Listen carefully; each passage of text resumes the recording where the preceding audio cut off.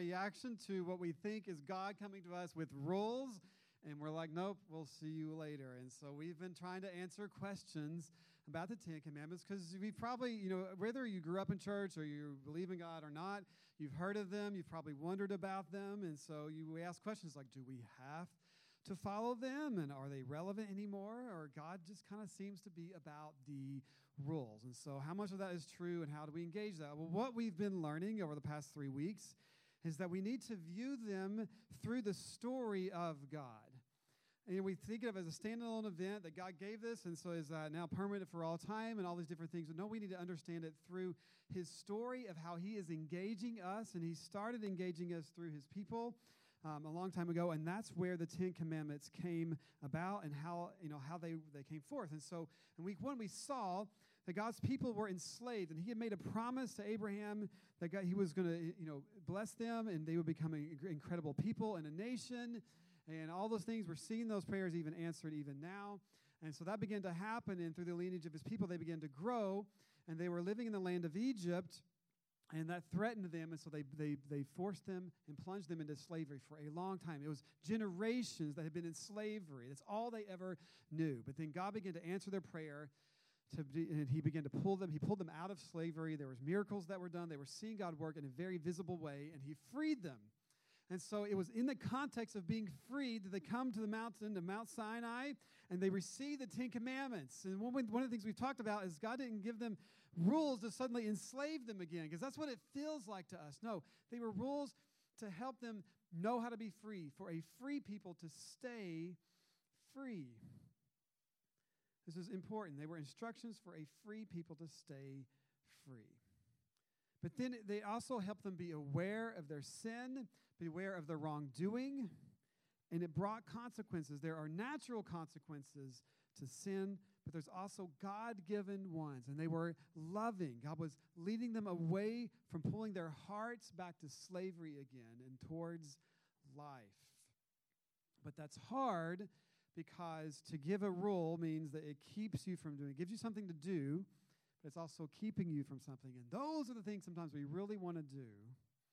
And God is a loving God leading us away from that. So there are consequences to sin. And one of the things that God showed them was that sin, which is disobeying God, walking away from him, always leads to death.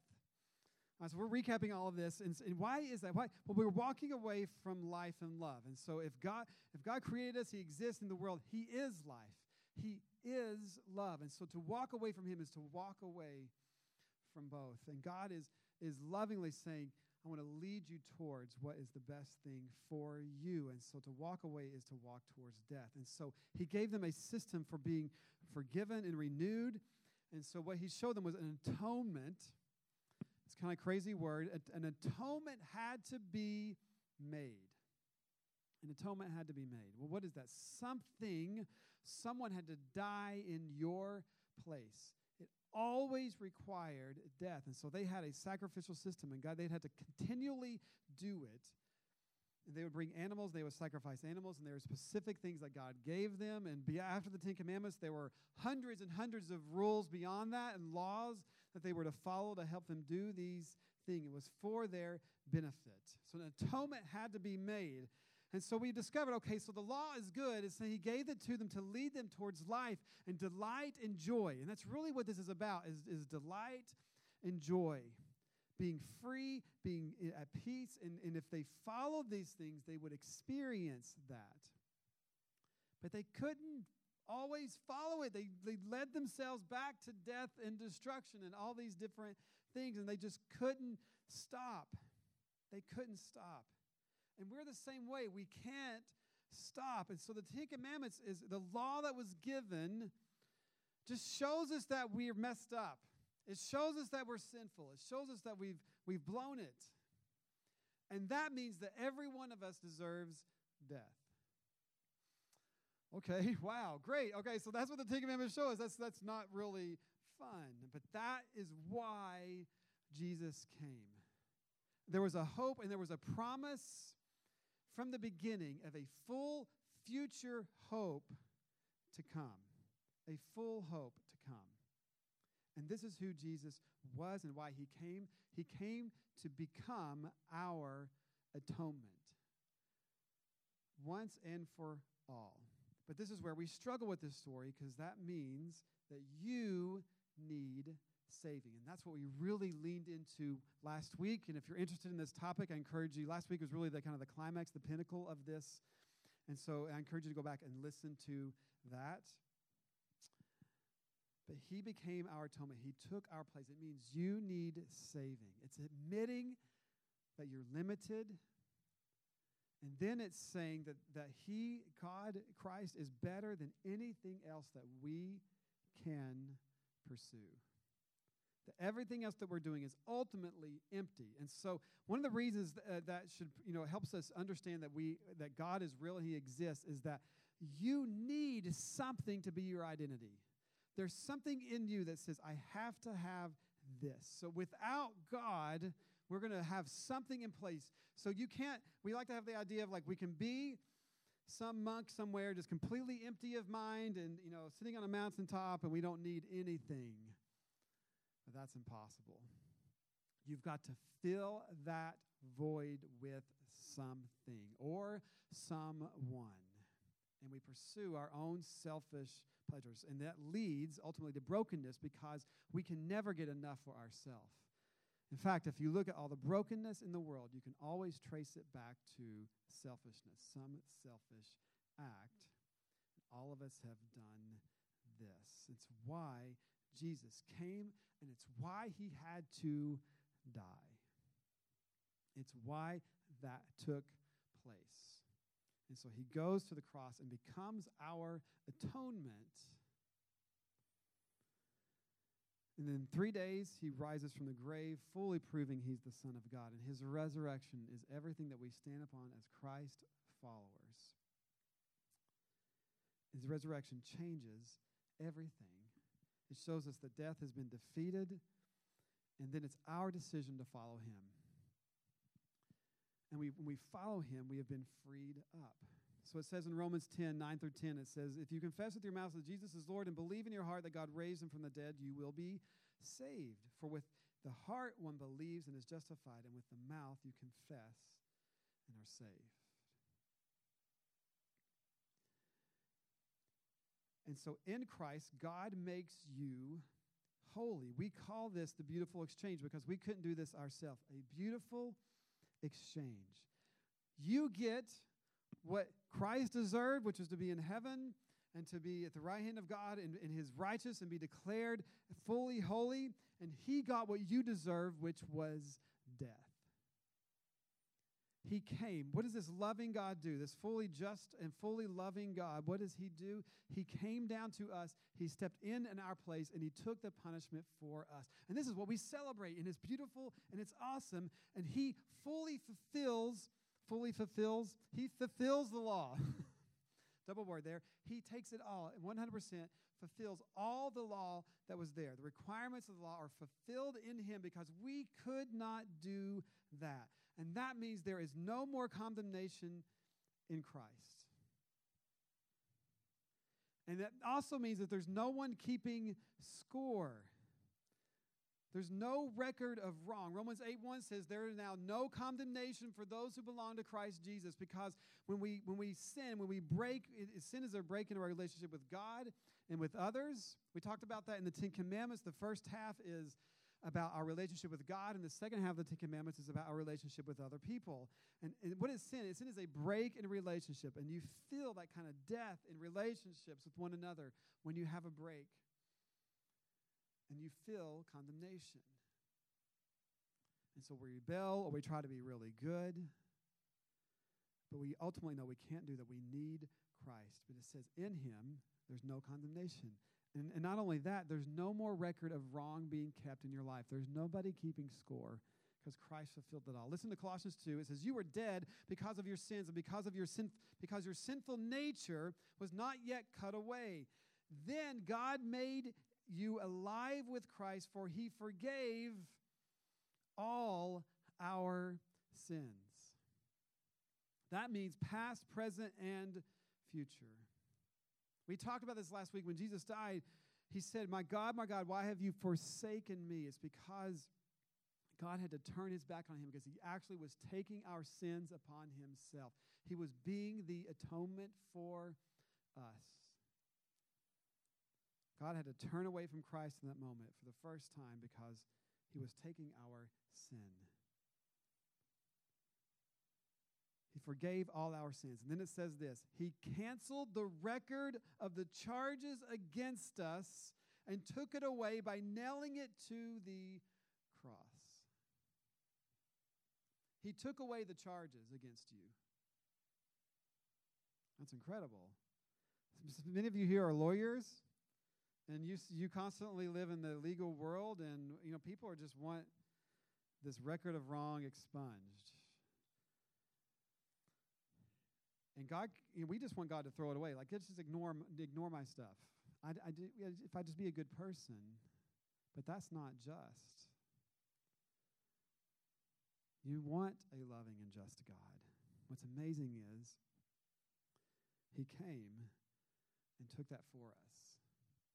And then he took the record of wrong. And so that means that you're no longer condemned. There's no record of wrong.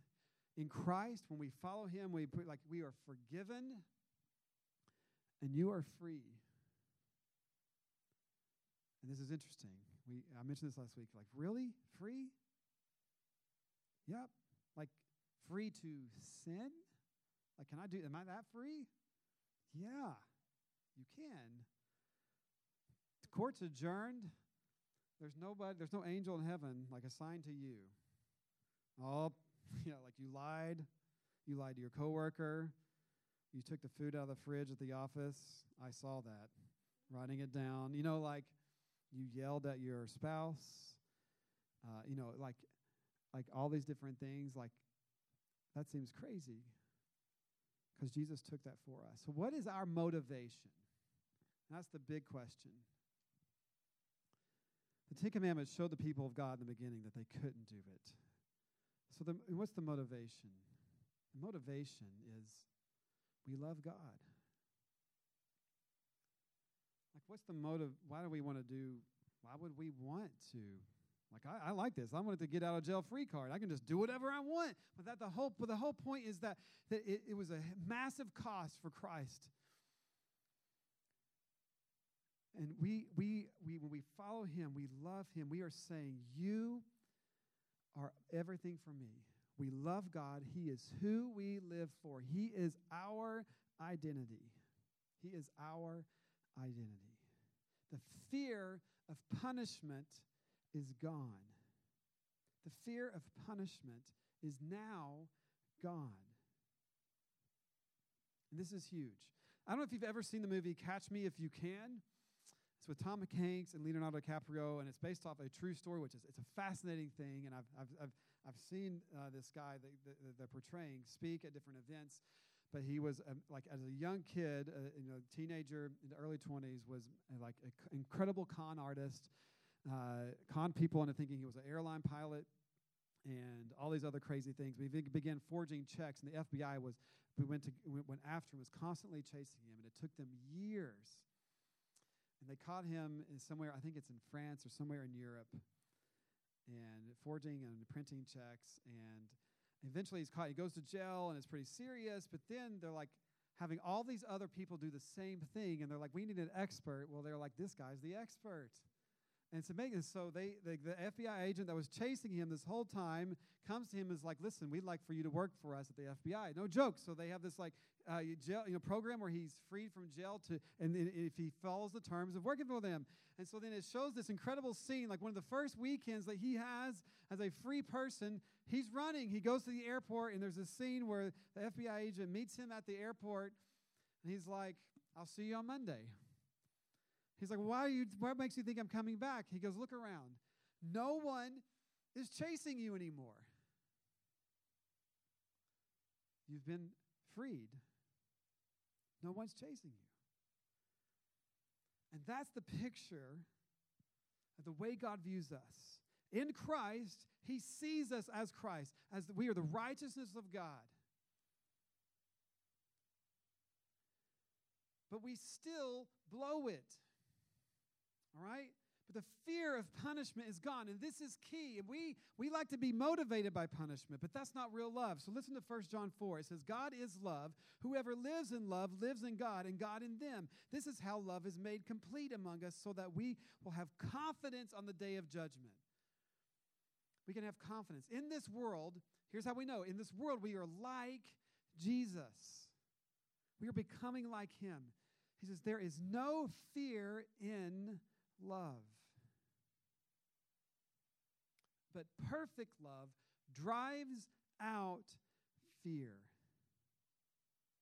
And I love this. I love this. In Christ, Christ went to the cross, and he had this incredible passion and this love that led him there to do this for us and go to death and experience that. He lived on earth for 30 years, 33 years or so, living, and he lived a perfect life. He's the only one who stood against the weight of all the pressure to do wrong and everything and withstand it. He understands what it means. And that passion that led him to his death and resurrection, he is still now interceding for us. He is passionately pursuing us, and he is still, in this perfect love, wanting to drive out fear in our life.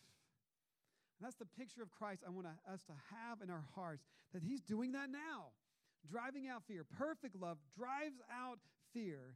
Because, and we'll continue now, because fear has to do with punishment. Yeah, you'll change for punishment until the punishment goes away. Like, that's what leads us to, oh God, I'll never get drunk again. I just help me get out of this moment. I'll go to church. I'll go to church every week. Just help me get through that, whatever this is. And then you wake up and you get through it. And you take the aspirin, I don't know, whatever it is, and then that pressure's gone, and you're like, it's football on the day. I can't go to church. We make these prayers, and for some reason it always comes down to church attendance. But when that punishment's gone, you stop. There's a story of a man who had trouble with spousal abuse or just being in spites of anger and yelling at his wife, and it would get really bad, and then she's like, I have to leave, and then this pressure of this losing a relationship, he like, I will change, and he would begin to do things and take these steps with counseling, whatever it was. But over time, that fear of losing it would go away, and he would go back to what he did before. Like as soon as, and it wasn't an actual proper motivation. As soon as the fear of punishment goes away, we stop. So, when that punishment goes away. So what then motivates us for change? Like we think that's got to be there, but it's not an actual heart change with punishment there. Fear has to do with punishment. The one who fears is not made perfect in love. We love because he first loved us. And this is incredible truth. Our motivation has changed, and this is so important for us to understand. Many times as Christ followers, you will do something and you'll blow it, and you have a sinful nature. We're going to talk about that real quick here, but we typically are known for beating ourselves up. How could have I done this? We agonize, and like it's this brutal pattern. And what's amazing is you are no longer condemned, and it's actually hard for you and me to be free.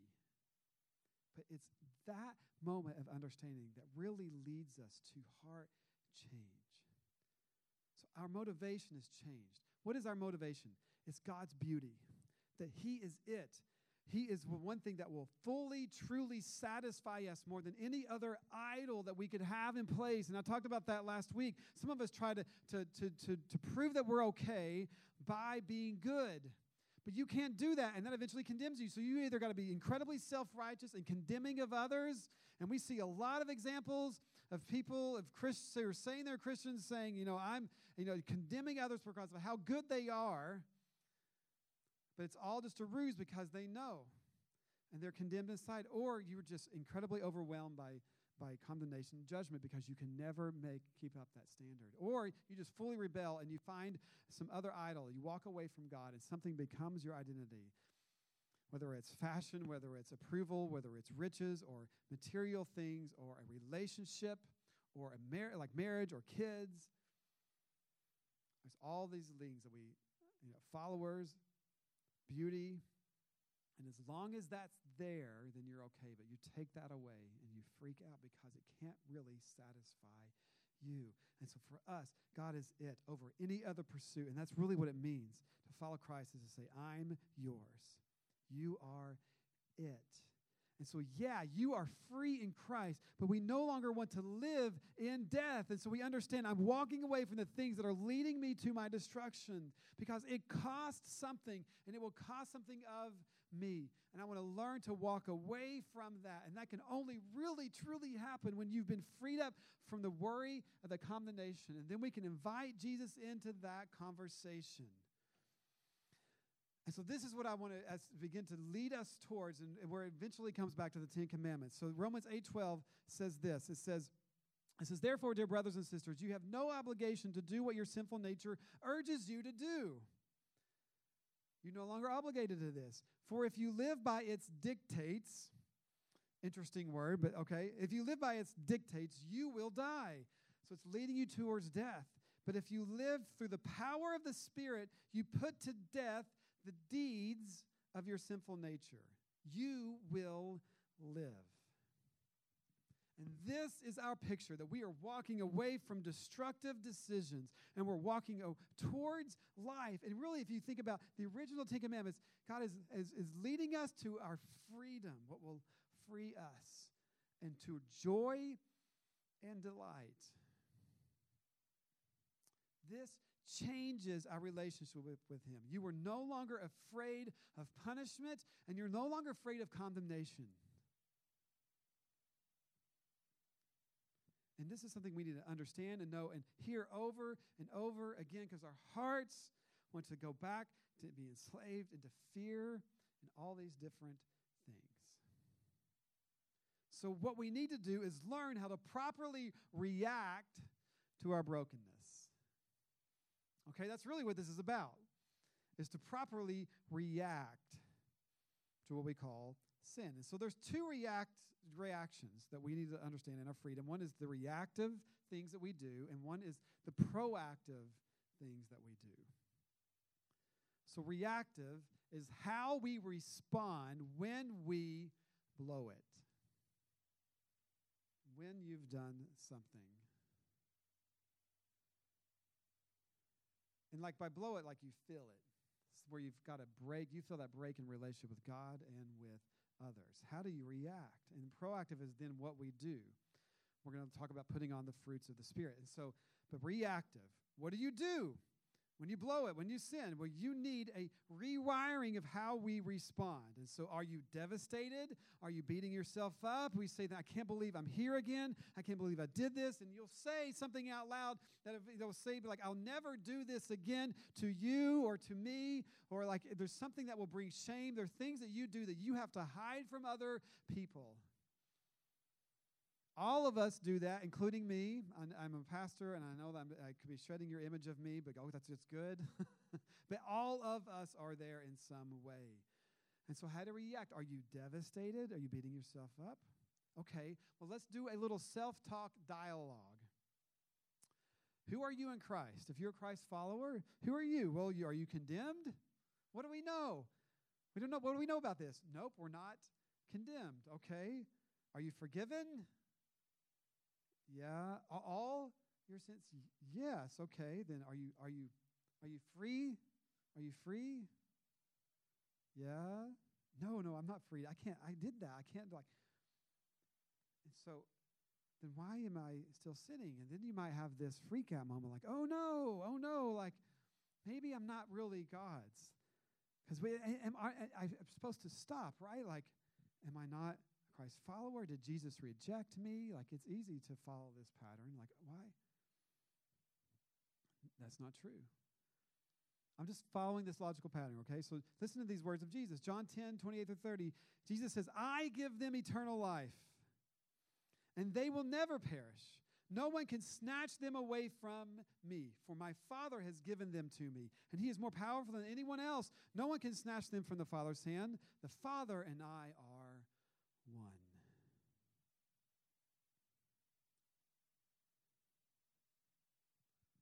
You're secure. You're not condemned, but you're still blowing it. What do? We need to understand that you still have a sinful nature. And you've seen that phrase in some of these things we've been reading. But there is something different now. God is living in you. He sends us his Holy Spirit. So that's why we have the Trinity. We have God the Father, Son, and Holy Spirit in such unity together that they are one. And it's important because it means that God is in relationship, in a perfect, sacrificial, loving relationship. And so we have his Spirit that he sends to us to live in us and to put to death sin. This is why we say we no longer have to obey this, but you have a sinful nature, okay? Listen to Romans 8:12. Therefore, dear brothers and sisters, you have no obligation to do what your sinful nature urges you to do. For if you live by it, here's this fun word, dictates, you will die. But if you live through the power of the Spirit, you put to death the deeds, the actions of your sinful nature. You will live. And that's the key. God has sent his Spirit in us to help us walk through this, to free us up. And so we put to death the deeds, the works, the actions of our sinful nature. And these are the idols, the outward actions that you and I, that we do. And so that means you have this sinful nature in you. And God has said one day he will fully free us from this entirely, but his plan for us is to continue to pursue him now in this world, in this life, with a plan and a purpose and a story. And part of this is learning to depend upon him to grow in character. There is a purpose and plan in this. And so it's kind of freeing to say, yeah, you're going to blow it, and you cannot. In this life, you will never fully walk away from this. If somebody comes to you and says, if you're a really good Christian, that you won't sin at all, well, that's BS. I'll say they're lying. They're lying. Somebody was like, you just sinned. You said, anyway, they're lying. You cannot fully walk away. But you can walk away from its control over you. And God may free you up from it, but there's always something. And that's the beauty of his work in us, is that we can be patient and invite him in to this beautiful work of restoration in our hearts.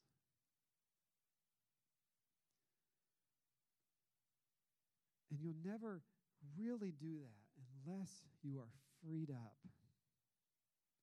We start our relationship with him fully forgiven, okay.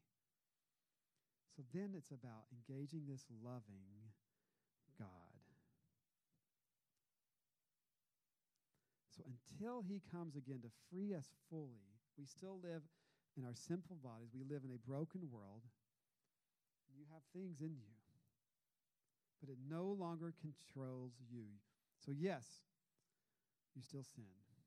So don't be surprised when something suddenly comes back that you're like, I thought I would never do that again. And then suddenly it's there. Listen to this. This is Paul speaking. He lived one of the most significant lives ever. He wrote most of the New Testament scriptures that we have.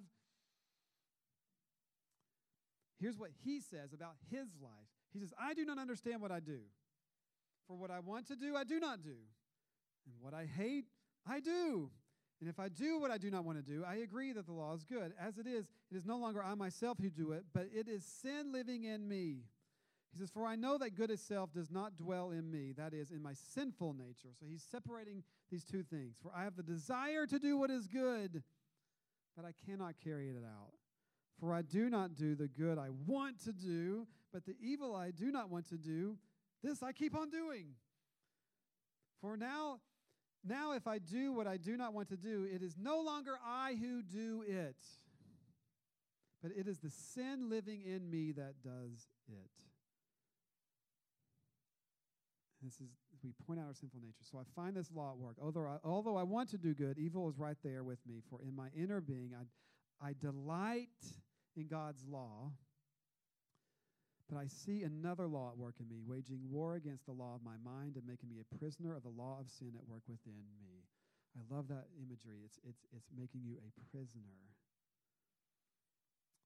He says, what a wretched man I am. Who will rescue me from this body that is subject to death? If you're honest, you're going to be there. You're going to feel this. Why did I do like? Why am I like? You and I will do things that will hurt us and hurt people we love the most. We run to comfort. We do things that just. We just say, why do we do this? But here is the difference now for us in Christ Jesus. He doesn't end there. He says this: thanks be to God who delivers me through Jesus Christ, our Lord. That's the difference now. He says, so then I myself in my mind am a slave to God's law. And this is such a beautiful picture. But in my sinful nature, a slave to the law of sin. We are saying, this is not me anymore. I am God's. I am a slave to Him because that is what brings beauty and delight. That is now what controls me. When we do this, we say, this is my sinful nature. And so, he says, thanks be to God. So, when you sin, yes, when, not if, but when you and I do this, remember who you are. Remember who you are.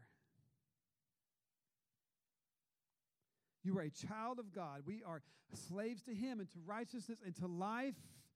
You are no longer condemned because of this. Your sinful nature is still there. It doesn't own you. And this is so key because, yes, it can hurt. And, yes, you'll experience consequences from that. But then we don't have to be owned by it or beat ourselves up. You can now look at it and say, okay, I do this. This is who I am, and I'm struggling with this. And we can actually look at it, and then we invite Christ in. And so we change how we react. You do a self-talk dialogue and to say, this is not who I am, okay? And then we are proactive. So when we react, how do we react? I think it's good to say, okay, we confess, we acknowledge and confess our sin. And then we remember who we are. This is point 2 here. Remember who you are. You were redeemed and righteous. And then you put sin in its place, your sinful nature. You understand what's going on. And then that's where we take the step to put to death sin. We begin to be proactive. And this is beautiful. We put off our brokenness, and we put on Christ. Put to death, therefore, the things, the deeds, the actions of our sinful nature, and put on Christ. And this is what we're going to talk about as we finish the series next week.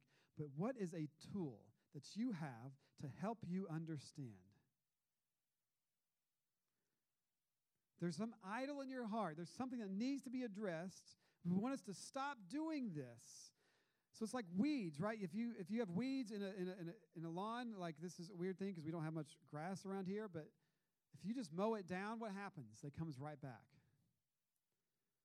You can't just like cut the top of a weed off. It doesn't do anything. There's something going on in the roots. We want to learn to get to that, and that's what we're talking about next week. You got to pull it up from its roots, and then you need to plant seed down there for new grass to flourish. And if you don't do this, if you don't pull it by the roots, it will not only just come back up, it'll spread.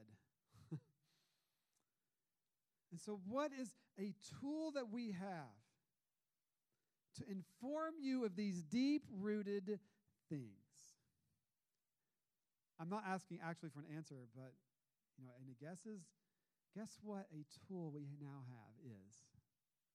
What's this? The series we're in is about the 10 Commandments. The 10 Commandments. All right, you struggle, you're lusting after things, you're thirsting for things, you got this incredible appetite, or you're not satisfied, you have discontentment, you're comparing, you have jealousy with others, you find yourself angry all the time. We'll read through the 10 Commandments. What do you find?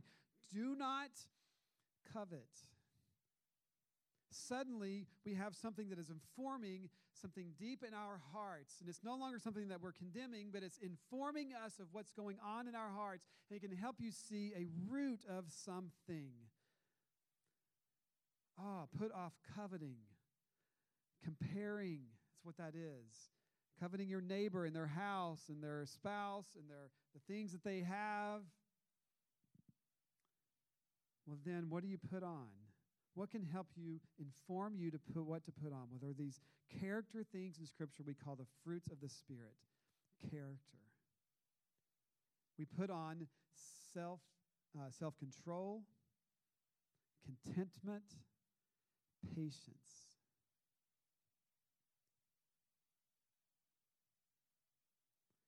And this is what we begin to do. We change how we react, and suddenly the Ten Commandments have a relevance in our life. They inform us. They no longer condemn, but they begin to speak to your heart. And that is where we're going to finish up next week, is how do we do that in a practical way? Our dinner groups have already started to practice this through putting on and putting off. But it's incredible. You are free in Christ. That's why you should consider being a follower of Him. Let's pray together. Lord, we love you. We thank you today for your teaching and your goodness in our lives. And God, this is a lot to think about and to take in. And I pray that we would begin to understand and believe how free we are, and we don't have to be condemned anymore, because this happens so much in our lives. But not only that, I pray that we would experience the joy of what it means to change in our character, in our heart, and to walk away from things that really enslave us, for joy and peace and patience. Father, thank you and love you, and ask all this in Jesus' name.